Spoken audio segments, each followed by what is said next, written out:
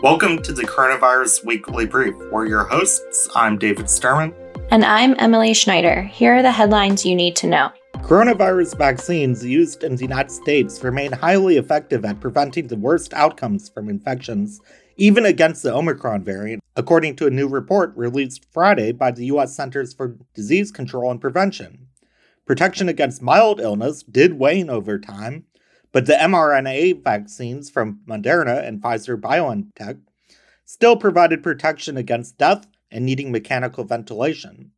The study showed that those with a third dose of the vaccine saw even more protection. The Washington Post summarizes, quote, "As Omicron became the dominant variant, the vaccine was 79% effective in preventing ventilation or death for people who received the initial series of 2 doses. The benefit was even greater for people who received a booster shot. During the same time period, the vaccine was 94% effective for those people," unquote. Black adults in the United States were hospitalized at higher rates this winter than during any other time in the pandemic, according to a new report by the U.S. CDC.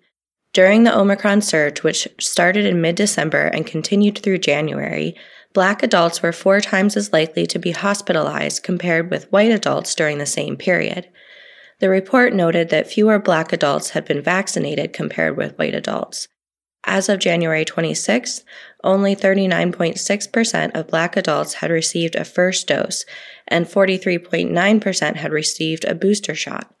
Meanwhile, 47.3% of white adults had received a first dose, and 54.5% had received a booster shot. On Thursday, Moderna requested emergency use authorization from the U.S. Food and Drug Administration for a 4th dose of its COVID-19 vaccine as a booster for adults over 18 years of age. Currently, a single booster dose of Moderna's shot is authorized. The request, which was made 2 days after Pfizer-BioNTech made a similar request, is much broader than the Pfizer-BioNTech one, which was for an additional booster dose to people over the age of 65. Moderna said its request for approval for all adults was meant to, quote, provide flexibility, unquote, to the CDC to determine the appropriate use of a second booster dose. Mainland China reported the first deaths from COVID-19 in over a year. 2 patients in the northeastern province of Jilin died of COVID-19, China's National Health Commission said on Saturday, marking the first recorded death since January 26, 2021. The country is battling a wave of new infections of the Omicron variant that has prompted harsh restrictions and lockdowns in many areas.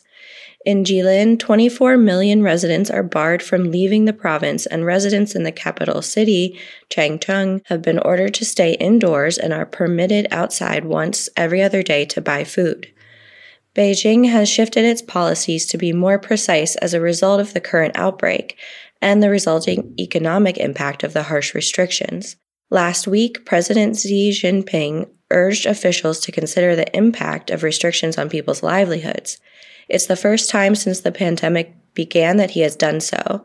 Xi said officials should strive for, quote, maximum effect with, quote, minimum cost in controlling the virus. But health officials have said that narrowing the focus of restrictions doesn't mean they are less strict. And indeed, the slight shift is barely perceptible compared to what other nations are doing. For example, China will now allow the use of at-home testing kits and allow people to report positive results to local authorities themselves. Officials are also sending people who test positive to centralized quarantine facilities instead of hospitals. Even as many countries experience a record surge in coronavirus infections, restrictions meant to curb the spread of the virus are being lifted across Europe. In Germany, most pandemic controls were lifted on Sunday, even as a new record for daily cases was hit on Friday, with 300,000 new infections recorded. Germany has also been recording daily deaths of over 200 per day for several weeks. In Austria, the health minister Johannes Rauch announced on Friday that medical masks must be worn indoors again due to the rise in cases, but at the same time, the country is considering reducing quarantine times because of the severe shortage of healthcare workers that led to postponing medical care. In France, most restrictions were lifted last Monday, including the indoor mask mandate for everywhere except on public transit. The number of new cases rose by 25% since last week, but French health authorities said the healthcare system was able to deal with the number of patients. Throughout the pandemic, a rise in cases in Europe has been a harbinger for another wave in the United States. But the U.S. Surgeon General Vivek Murthy said on Sunday that there was no need to panic over the increase in COVID-19 cases in Europe, saying, quote, "Our focus should be on preparation, not panic." Speaking to host Trace Gallagher on Fox News Sunday, Murthy said, quote, "We should be prepared that COVID hasn't gone away. There may be rises and falls in the months ahead, but here's the key. Our goal is to keep people out of the hospital. It's to save their lives. We have more tools to do that than ever before," end quote.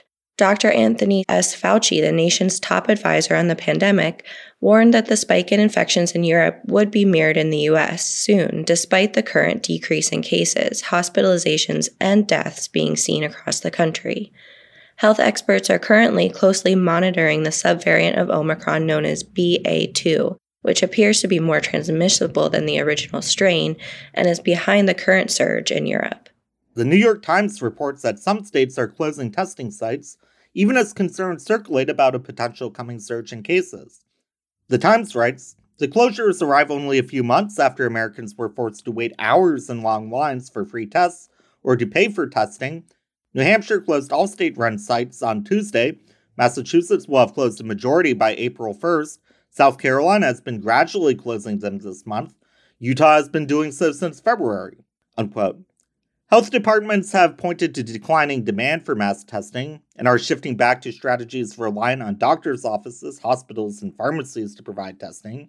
Cassandra Pierre, Medical Director of Public Health Programs at Boston Medical Center, told the Times that states won't be able to ramp up testing in time in the event of a surge in cases. The Times writes, quote, "For instance, Colorado health officials have said they could reopen mass testing sites within 4 to 5 weeks. In that time, Dr. Pierre said, the peak of a surge may have already passed and left hospitals overwhelmed with severely ill patients." To see our daily brief, go to the address in our show notes and follow us on Twitter, @NewAmericaISP. The Coronavirus Weekly Brief was produced by Shannon Lynch and Jason Stewart and was edited by Shannon Lynch. The podcast is brought to you by New America and Arizona State University.